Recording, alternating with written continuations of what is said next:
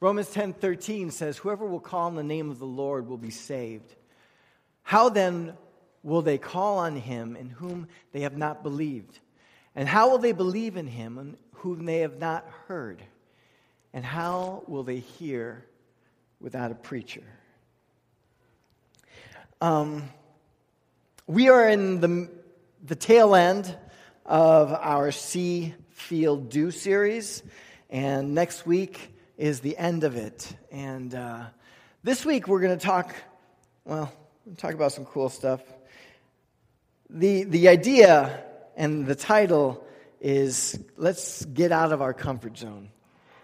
And, as I was thinking about this, I was thinking about our country. I was thinking about how amazing it is to live here. Has anybody traveled outside the country? It's pretty eye-opening, isn't it? I mean, I don't know what it would be like in, say, Greece or anything. I would expect it to be really nice. I've seen beautiful pictures. It's very different when you go to other places. I was in Rio about 12 years ago. And you have, of course, the gorgeous Copacabana Beach that you're seeing, and then you've got the bluffs, and Christ the Redeemer is up on the mountain, and it's incredibly gorgeous. But what's interesting and what you don't see is just a few miles away are incredible slums, things that don't look anything like what you're picturing as Rio right now. And I was thinking about how blessed we are as Americans, because there's no place like this country. There's no place that provides the kind of incredible opportunity that we have here. We are, as a people who pursue things. We go after things. We generally are people who don't like obstacles, don't like restrictions. That's just true. Foundational in us, I do think that there's something to be said that we started in a revolution. There is just a little bit of rebel in every American. And what's interesting is that rebellion in many ways is a good thing. It makes you strive for more than what you have right now. It makes you press into maybe uncomfortable areas in order to be able to see new gains, to be able to receive new blessings. And I believe that foundationally, if you look at this country, part of the reason that is true is in the establishing document of this nation, in the Declaration of Independence, the writer Thomas Jefferson penned these words that we were free to pursue life, liberty, and the pursuit of happiness. And that pursuit, for many of us in this country, maybe not personally, but certainly our country as a nation has produced incredible prosperity. They've said that if you could reduce the world's population down to 100 people, if you just took a sample size and made it a community, 100 people, the 90 people in the community would be literally near starvation. And then there would be about 5 more that would be able to be okay, able to sustain life. And then the top 3 would be ones who hold 90% of the wealth of that entire village, and they'd all be Americans. We are incredibly blessed. And that blessing has come from work.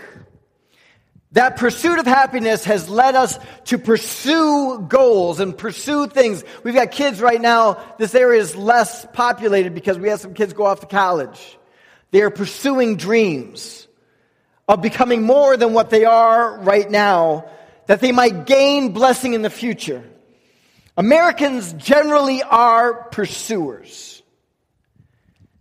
And prosperity has come as the product of our hard work. Late nights and early mornings, these things are the things that are normal for those of us who want to move forward. And at our core, Americans are people, because we pursue happiness, we take risk in doing so. We are risk takers. And when there's no risk to take, we'll create things. That's why about 15 years ago, they started what's called the X Games. Anyone know what the X Games are? That was for all like the kids. If you were raised by parents who made sure you went out, on your bike and you had like a helmet on and elbow pads and knee pads and, like bubble wrap wrapped around you to make sure that nothing could possibly harm you. You could get into a war with Goliath and you'd come out okay. All those kids got tired of the bubble wrap and the helmets. And they started doing crazy stuff. Like, I saw doing flips with snowmobiles and stupid stuff. Because where there is no risk, Americans, where there is no risk, we create risk.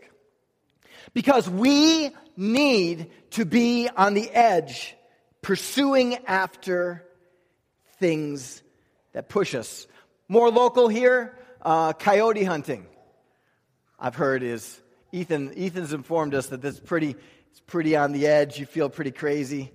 Feel like, like Gavi was saying, I couldn't hurt, a coyote. He said, oh, yes, you could. If you're all freaked out because they're all around you, yeah, you put a hole in one. Because we create risk if there isn't any. See, but that is true in almost every area of life except faith. What would happen? What would happen? What would happen if we, as God's people, began to push ourselves out, take risks, reach out into the unknown, to venture something for God instead of just simply for our blessing or our thrill? I want to say that I believe that God would do incredible things. Because I've seen historically that is true. One man who did that was a man named J. Hudson Taylor. J. Hudson Taylor was a missionary to China in the tail end of the 1800s and into the early 1900s. Historian Ruth Tucker said this about him: no other missionary in the 19th century or in 19th centuries since the Apostle Paul has had a wider vision and has carried out a more systematized plan of evangelizing a broad geographical area than Hudson Taylor. J. Hudson Taylor once said this: the Great Commission is not an option to be considered. It is a command to be obeyed. Now, if you look at Hudson Taylor's life, it's nothing of anything profound. He was born in England, middle-class family, wasn't even a Christian until he was 19 years old. Raised in a godly home, raised knowing who Jesus was, knowing what the gospel was, but it never became his. He never owned it until he was 19. But once that happened, he completely became consumed with the idea that there were other people who were lost that needed to find Jesus as Savior. And so in September of 1853, he leaves England, completing his medical studies, and goes to Shanghai, China, arriving in March of 1854, almost 6 months later. But he wasn't happy with what he saw in the other missionaries. Remember, last week we talked about William Carey, right? William Carey was the first pioneer missionary out of England. And he goes to India, but then he started a whole movement. And people start going to these foreign countries to be missionaries. But Hudson Taylor arrives in Shanghai, and he's completely unhappy with what he finds there, because what he finds is what he considered to be worldly missionaries. These are people who lived their lives completely separated from the people they were called to reach. There was a little area, a little rich area of Shanghai that was where all the Westerners lived. That's where the missionaries lived. And they spent all their time, instead of reaching out to people and trying to evangelize people for Jesus Christ, they spent all their time with wealthy merchants and businessmen and ambassadors from England, translating for them, letting them make progress in their business, making money. And then that allowed them for the missionaries to make their money. They didn't spend any time in the mission work. He later wrote this about them. He said, China will not be won for Christ by quiet, easy-living men and women. Taylor wanted to take the Christian faith to the interior of China. Though that's true, he did work with the missionaries there for several years. He made 18 early preaching tours in Shanghai and brought medical supplies and the skills he had as a doctor. And yet it didn't do anything. He distributed literally thousands of pieces of literature for the Christians, for Christian literature for people to read in Chinese. Did nothing. He was poorly received by the people.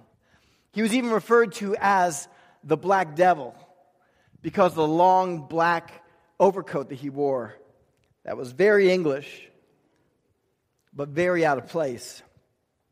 In 1860, he returned to England in poor health, but he continued to have just a passion for bringing the millions of Chinese living in the provinces the gospel of Jesus Christ. Provinces where no missionary had ever been before.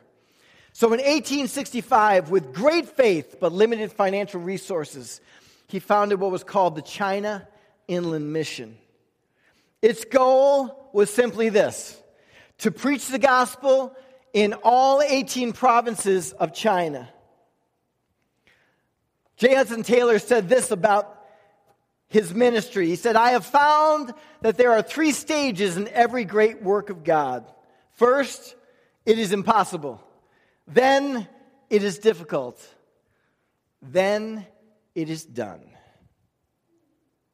Isn't that good? The impact of the China Inland Mission was immediate. They began with a group of 22 missionaries, including the Taylors. The mission grew rapidly in numbers and outreach from that point forward. But the reason why, hear this, the reason that it began to grow, the reason that they began to see results is because Taylor stamped his own philosophy of life into the China Inland Mission. Their sole dependence, they went from being supported missionaries, they literally went and became solely dependent on God financially. They would not take guaranteed salaries. There was no guaranteed salary for a missionary. They trusted God. They closely identified with the Chinese in their way of life. They were non-denominational in their Bible faith, and they emphasized spreading the gospel as widely as possible through all of China. You have to understand that at this time, this may all sound very basic right now. At this time, this was all cutting edge. This was flying in the face of the way missions have been done, for so long. It had only been 15 years since William Carey had left. But when you look at the China Inland Mission, they made the decision to adopt native Chinese dress and clothing. They even shaved off the hair of their forehead and grew a long ponytail in the back. It was scandalous. All these white dudes walking around looking like Chinese people. But what happened was that the Chinese people saw that these people were trying to get out of their space and get into the Chinese space. They wanted to begin to relate to the people where they were. It wasn't enough to just simply talk about doing something and then living in the nice quiet corridors of the missionary compound on the rich side of town. They were fitting in with the Chinese. And because of that, the mission took off. God started moving. Instead of it being that he was the black devil in his large black overcoat that was from England, he came in as one of them, began to speak to them as a brother, living in their own villages and talking to them in their way of life. And God started opening up the doors. God used the China Inland Mission Because where other missionaries were content to remain in their comfort zones and remain ineffective and unproductive, J. Hudson Taylor and his missionaries stepped out into the unknown and reached all of China with the gospel. By the time of J. Hudson Taylor's death in 1905, I want you to hear this. This is so cool. Inland China Mission was an international missions body. It had 825 missionaries in several countries. There were more than 300 missionary outposts. More than 500 local Chinese missionaries had joined them. After having been reached by J. Hudson Taylor and the other missionaries, they came in and were trained and went out and reached their neighbors, their villages, their areas. Because of that, 25,000 people were brought to saving faith in Jesus Christ. And I want you to hear this. After only 40 years of existence, 25,000, it's incredible. But not only had they reached 25,000 people, they had preached and made outposts and had missionaries in all 18 provinces of China. I want you to think about that, because China is only 3.7 million square miles big. But it happened when one man decided to leave what was comfortable and step into the unknown. Many of you will know that in China today, there's a huge revival. You don't hear about it, obviously, in the news. And despite the persecutions that have come, the missionaries from China Inland Mission and others were expelled by the communists in the 1950s. There was severe persecution of the church in the 60s, and many of the churches went underground. But even then, by 1980, they said that the church had grown to 5 to 7 million. Today, hear this. Today, there are over 200,000 house churches in China. And they say, the Chinese have estimated that there are nearly 50 million Christians in China. And it's largely, hear this, guys, it's largely because one guy got out of what was comfortable. I love it that that one man can make a difference. One person can make a difference and change the world. That is the legacy of J. Hudson Taylor. But what will our legacy be? What will it be? Will it be that we have a good church of 500 or 1,000 or 5,000? Is that it? I mean, really. Bradford County has 63,736 people, if I remember correctly. 5,000 doesn't cut it. And we don't have room. We can't build big enough. We don't have enough money to build big enough, to build a church large enough to minister the way that we would have to minister. If we were to begin to scratch the surface of reaching the people of this area that God wants to reach. So even if if you came and we were killing it as a church, and we're making this huge, building, and we're just, everyone's filing into New Life because it's just the cool place to be. If that's the end goal, then you're going to have to look for a new pastor. Because that's not what this is about.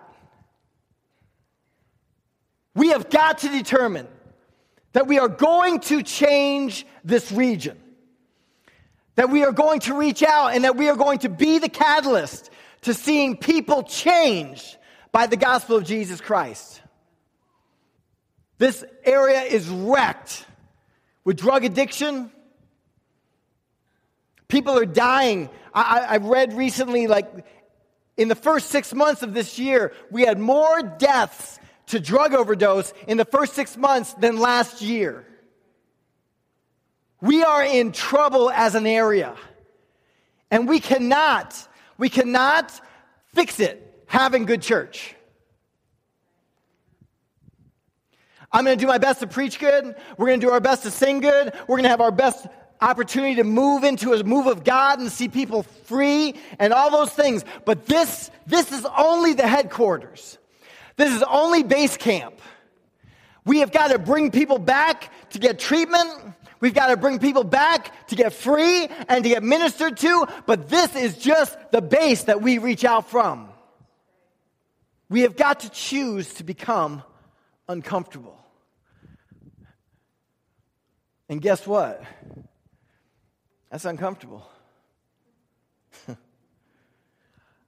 I was with a friend of mine. I've got a group. You've seen many of them here. They come and visit from Connecticut. And I have a group that I call us the Five, because we're a group that God has linked 5 guys to. We're just linked together.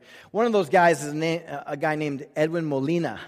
He's a good brother out in California, and you'll probably meet him at some point. But he and I were talking, and we were all talking actually over some food, Christmas time. And he made this statement. He said, "It's time for us to execute." And it was like a rhema word to me. For anyone who doesn't know what that means, it was like God spoke to me. It was like God came down, pointed his finger in my face and said, "It's time to execute, David." And that has rung in my soul since the new year. But I believe that it's ringing in my soul not because it's just simply for me, but that God is calling the church to begin to move and to begin to execute.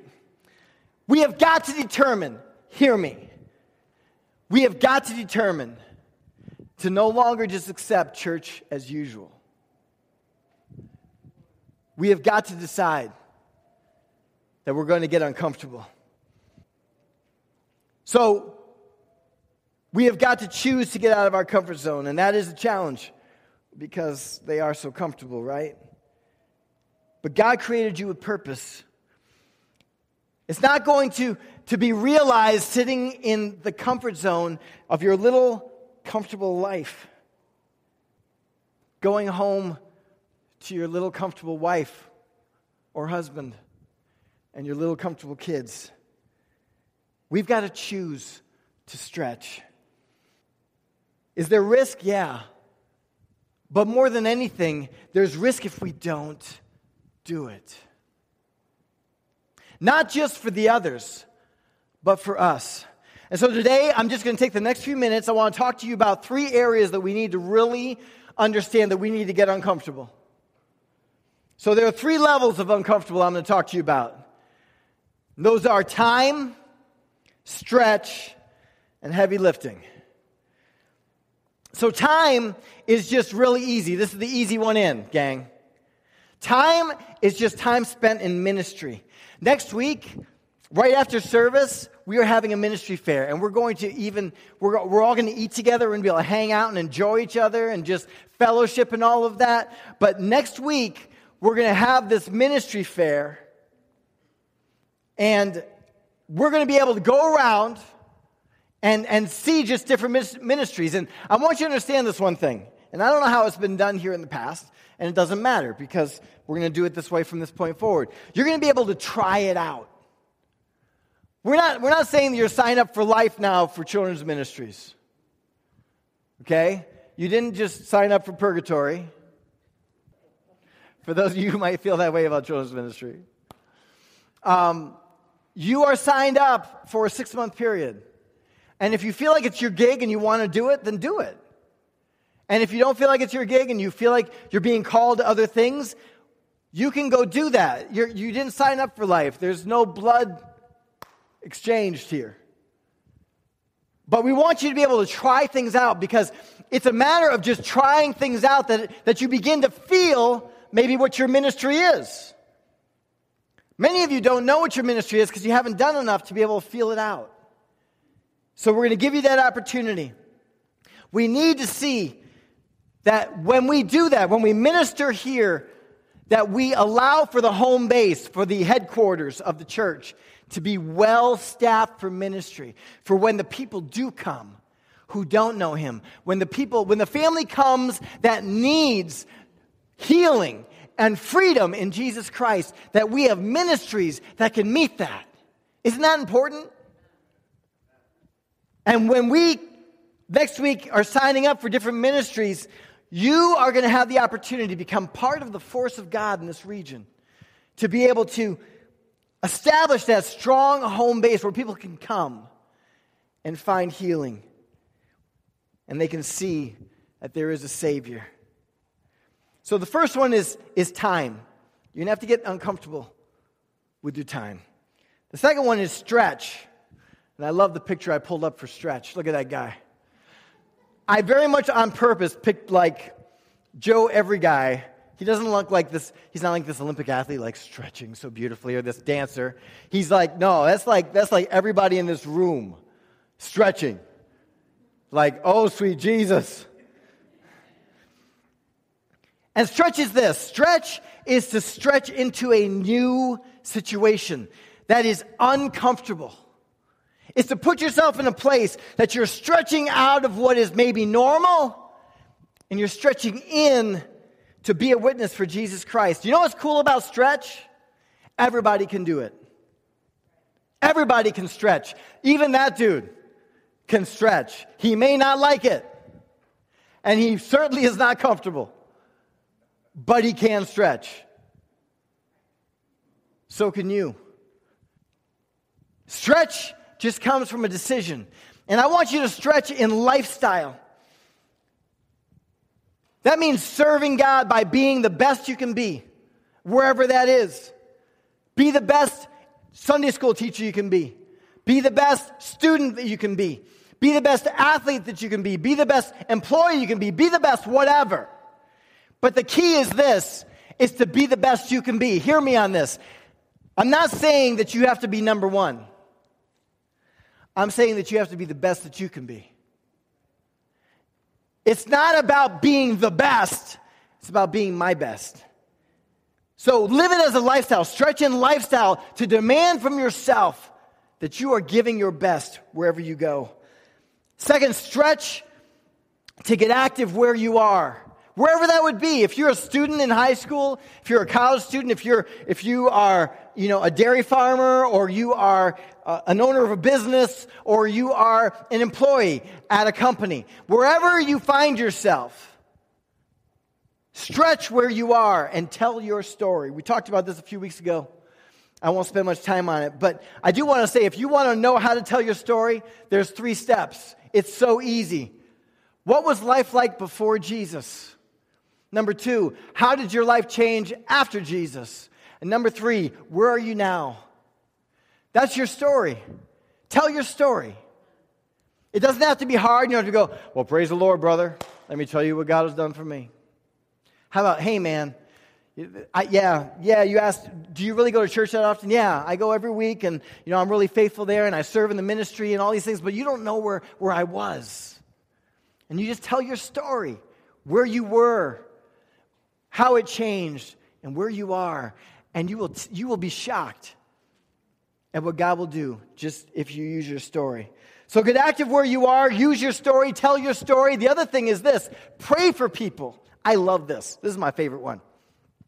Because wherever I go, I just do this. It was funny, we were at the youth shoe thing last week, and David and 3 other friends of mine were out in the car. David and Chris and Charles, our doctor friend from down in Lewisburg.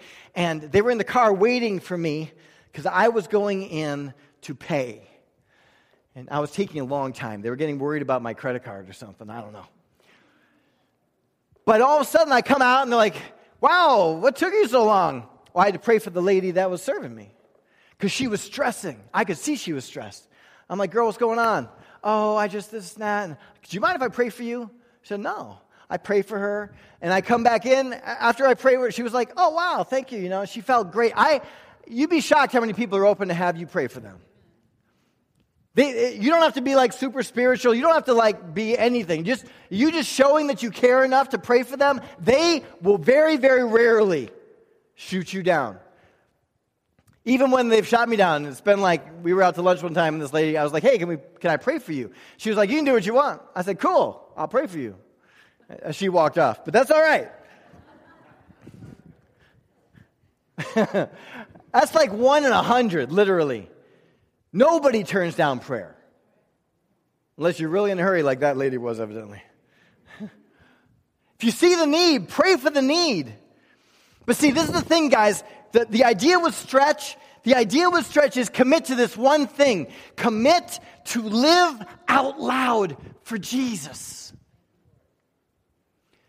Commit to not just simply go and punch your time card or go and check into your office. Commit to live out loud for Him and to take the opportunities He gives you. Now, the last one is the hard one. The last one is heavy lifting. Heavy lifting takes effort. I love that picture. Could they get a skinnier kid? Sometimes, and I want you to hear me on this, the heavy lifting part is it takes effort to step forward in your calling.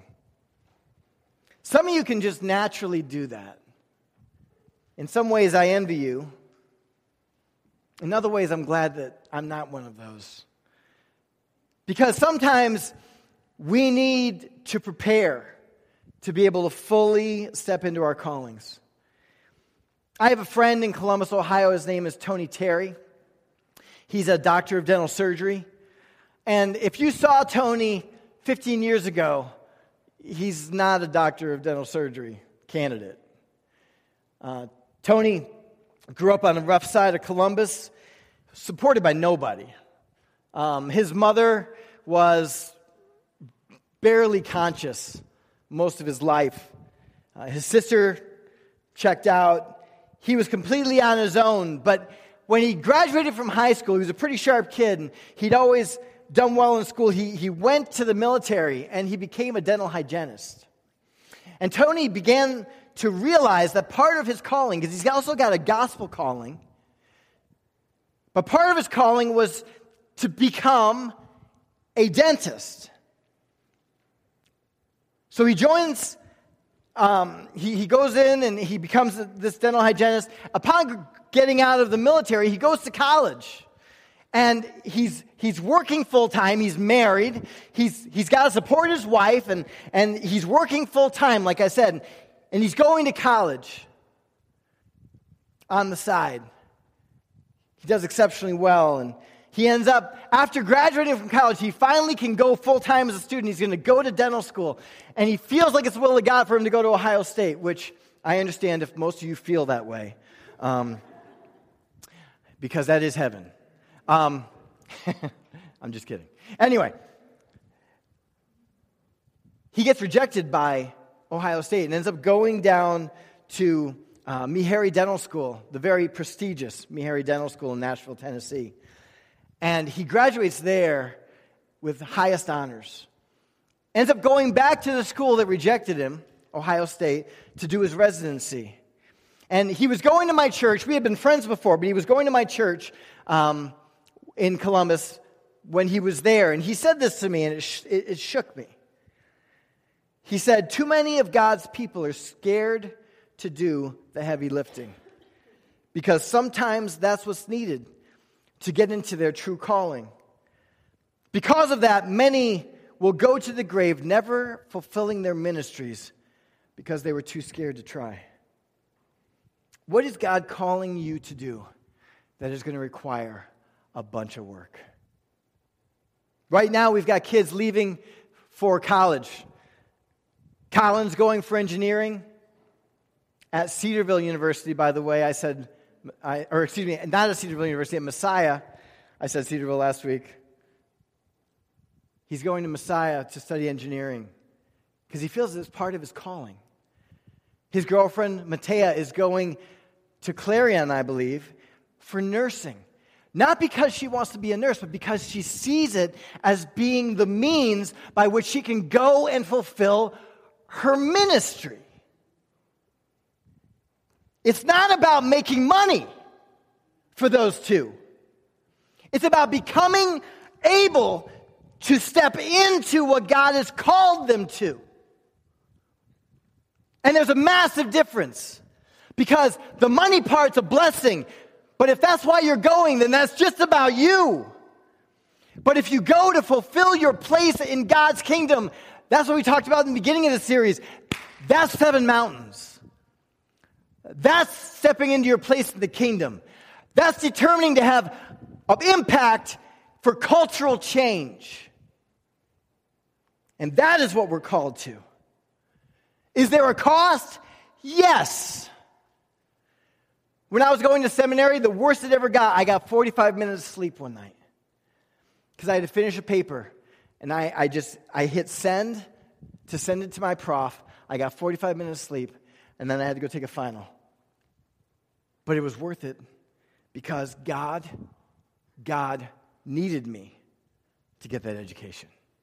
I'm still not sure totally why. I'll be honest with you. But he told me to. J. Hudson Taylor said this: all our difficulties are only platforms for the manifestation of his grace and power and love. God is calling us out of our comfort zones to make a difference. And the only question is, are you going to answer? Are you going to answer? Or are you going to sit in your comfort zone and remain there? Because you can. But what would life be like if you chose to step out? What might it be like to see God use you? What would it be like to be able to go and pray for somebody and see them healed? That isn't at church. That's at your office somewhere. What would it be like to be able to come up to me on, say, Monday with 5 people you've been teaching a small group to who all want to get baptized? Not because they heard the message from the preacher, but they heard it from you. And you call me up and say, is there any way we can get 5 people baptized? This Monday, I know. Can we do it? Honey, we'll be filling up the water. Because God wants to use you. But until you decide to step out of what you know and step into a place that may be uncomfortable, He can do nothing with you. A famous saying from an admiral in the Navy said, ships are safe in port, but that's not why ships were built. They were built to sail. Where is God calling you to get uncomfortable? We are all called to get uncomfortable to reach someone for Jesus Christ. We are all called into discomfort for serving the King and His kingdom. That kingdom might come not just to us on Sunday morning, but to the earth. That's fulfilling the prayer of the Lord Himself. The Great Commission is not an opinion to be considered. It is a command to be obeyed. J. Hudson Taylor said that 150 years ago. But from the beginnings, the earliest beginnings of the church until now, the missionaries, the people who've changed worlds, and I don't mean just the world, and I don't mean this massive number, I mean changed worlds, have been people who stepped out and became uncomfortable. My wife talks about, and I'm wrapping up here, so if the band wants to come. But my wife talks about a lady, little old Mexican woman who lived above her mother and her family when she was just a little girl. And that little woman one day went up to Ellen Mack, my wife's mother, and told her about Jesus Christ. And my wife, when we go back to Milwaukee, if she sees her, she'll literally go up to her and hug her. And every time she sees her, she says to her, thank you. Thank you for witnessing to my mom. Because the life that I have now, I have because you chose to get a little uncomfortable. Who's waiting for you, people? Who's waiting for us? Whose world are you going to change? I don't know, but I'm looking forward to finding out. Because God wants us to step out. Today, I just want us to really look at ourselves. Watching the Olympics is pretty amazing. But I'm pretty sure it's nothing like competing in them. We can choose to be spectators of this thing that God wants to do in the world for the rest of our lives. Or we can choose to activate it. Right now, where you sit, I'm going to pray for you, but I want you to really look at your heart. I want you to really consider where you are. And I want you to determine to get uncomfortable so that God can reach somebody through you. Father, right now,